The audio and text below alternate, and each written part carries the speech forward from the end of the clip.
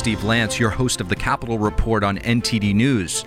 If you have not done so yet, please hit that subscribe button to stay up to date with all of the latest news coming out of the nation's capital and beyond. Balance of power decided in the Senate narrowly in the Democrats' favor. A narrow majority will mark the House as well. Navigating Congress with a slim majority puts even more weight on the role of top leadership. But for both parties, picking a leader is proving challenging.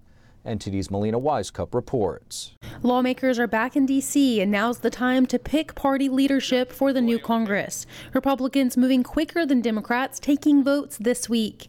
Though some Senate Republicans want to delay. Senators including Marco Rubio, Ron Johnson, Lindsey Graham, and Ted Cruz want to wait to see the results in Georgia.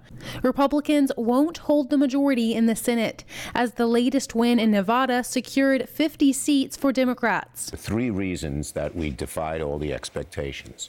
First, we had great candidates.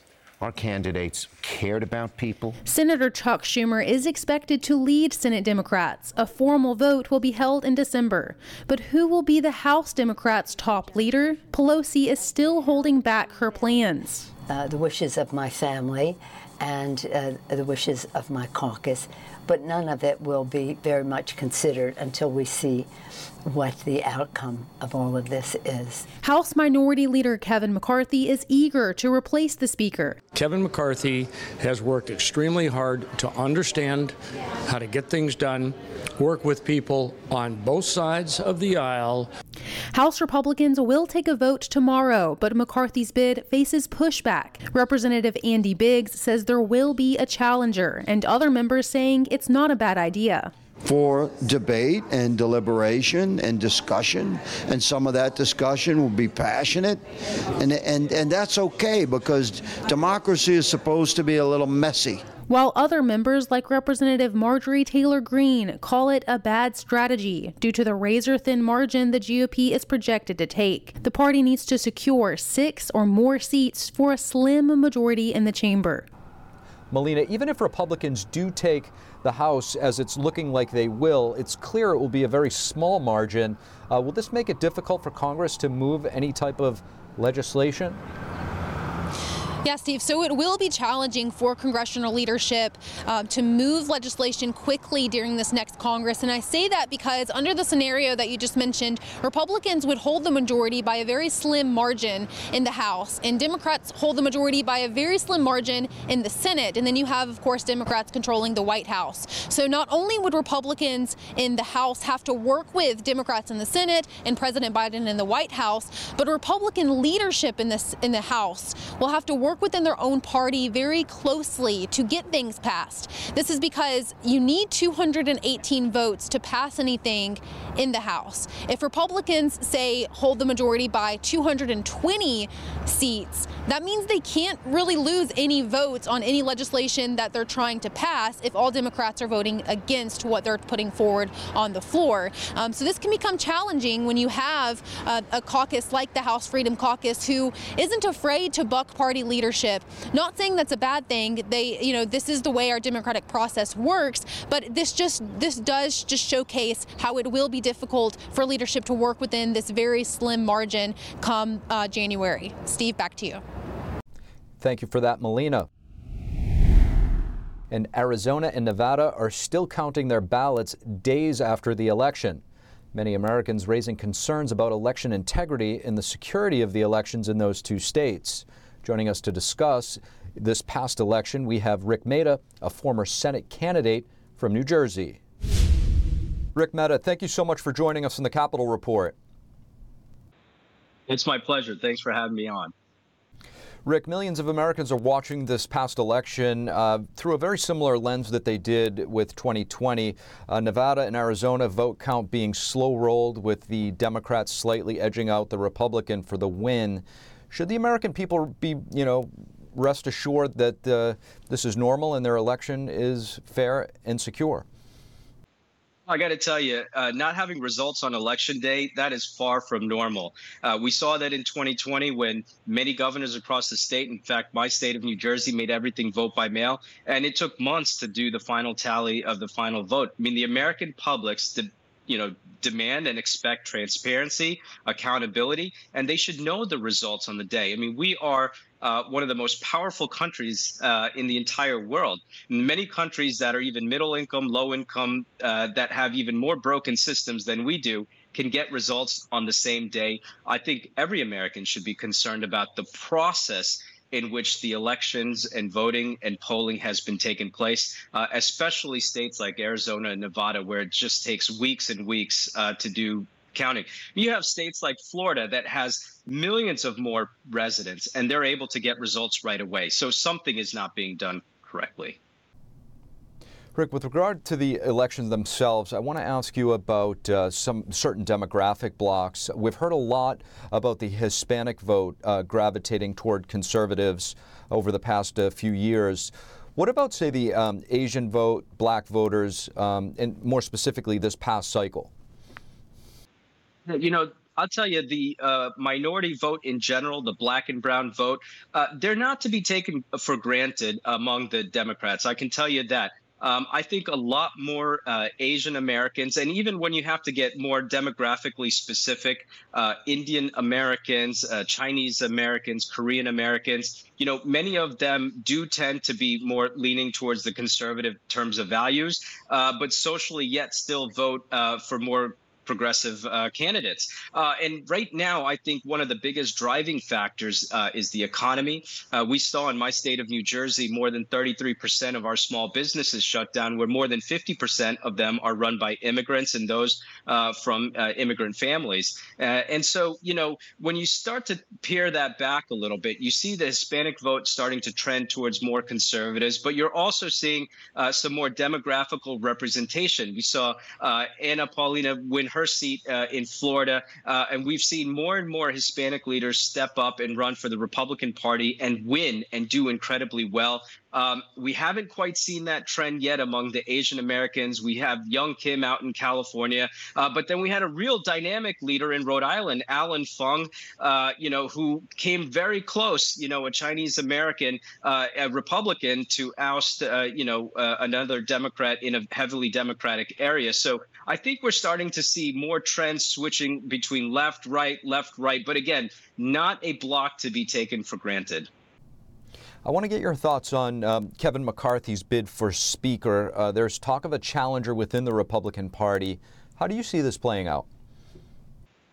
Well, I think we have to see what happens after the runoff for the Senate, and we still have to see whether the House votes are still coming in. There's still a few undecided races out there, but the truth is that the red wave that we were hoping for, while it didn't happen, we still have, the Republicans still have control of the House, or should. And unfortunately, the Senate didn't work out. But the truth is, we have to find who is going to be the true leader that can get our principles and our values out there and champion them. And so I think a lot of questions have to be asked if Kevin McCarthy is going to be or can continue to be that right leader for the House. Rik, you ran for Congress this past cycle. You also ran a very formidable Senate campaign in 2020, garnering over 40% of the vote in the general election. Any future plans for you? That's a great question. Let's see how 23 and 24 play out. I'll tell you, New Jersey also is a swing state. It's a bellwether. Everyone says that it's a hard Democrat. Not true. We saw in 21 the Republican governor come within 2 points of ousting an incumbent popular Democrat. I think that there's a lot of opportunities for New Jersey to be purple. Let's see how the next cycles play out. But certainly Rik Mehta is not going anywhere. Rik Mehta, thank you so much. Thanks. The evidence is mounting that the CCP is becoming more and more active, meddling in elections in the United States. To dive into this, we had a chance to speak to journalist and senior fellow at the Council on Foreign Relations, Josh Kurlantzsick. Josh Kurlantzsick, thank you so much for joining us. Thank you for having me. Josh, we're just off some pretty high-stakes midterms here. High stakes not only for America, but also a lot of foreign policy direction is on the line. Were you concerned with any foreign interference in our elections this cycle, specifically by the Chinese Communist Party? Yeah, I think it's a growing trend. A lot of the focus prior to the last 2 years have been on Russian interference, but there's definitely a growing trend in the US and in a lot of other countries of China trying to intervene in a number of ways in elections. One, by spreading disinformation on social media platforms. All the major US social media platforms caught what they believe to be Chinese efforts to spread disinformation or divide Americans, possibly to support candidates who were more sympathetic to China, so that Meta, Google, Twitter all found evidence of that. Then there's also some evidence of direct meddling. There was evidence of direct meddling in some races, local races, and the state legislature race in New York City. Canada, there's been extensive reports of extensive meddling in the 2019 federal election, which I think we should be expecting coming here as well. And then there's an increasing desire by the Chinese government to become more involved in state and local elections in the US because those tend to have lower safeguards than a presidential election or a senatorial election, and that may lower the bar for Chinese operatives to become involved in a campaign, etc. And we saw that with the case of Fang Fang, the alleged spy who became enmeshed in the Bay Area's political scene, as well as she had some contacts with Midwestern mayors. I think we're going to see a lot more of that. The FBI has already warned that essentially that they are concerned that China is going to become the main actor in external influence in U.S. elections. So, Josh, outside of meddling in our elections, which is obviously, unbelievable, when it comes to the CCP's foreign influence campaigns, what are some of the other areas that they tend to target? Right. So, I mean, some of the areas that have been built up in recent years is China has the Chinese government has, through proxies or through just their state media, gained control of most of the Chinese language media market in the United States and North America. And in fact, in most places in Southeast Asia, in Australia and New Zealand. So other than you and one or two other outlets, most of the other Chinese language media that's available to Chinese speakers, who are not an insignificant number in the United States, are either state media, actual state media like CGTN, or they're Phoenix TV, which is now de facto state media.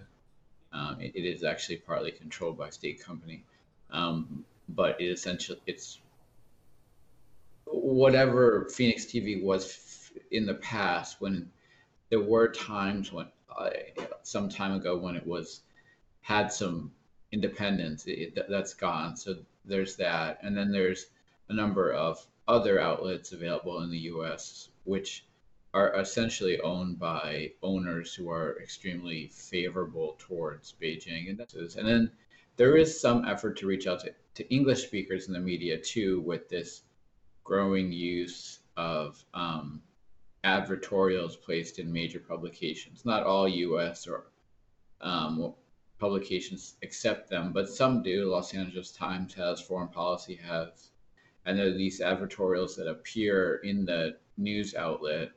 They're basically produced by China Daily, and although they mark them as advertorials, for an average reader, it's often hard to tell the difference, and they're essentially just propaganda.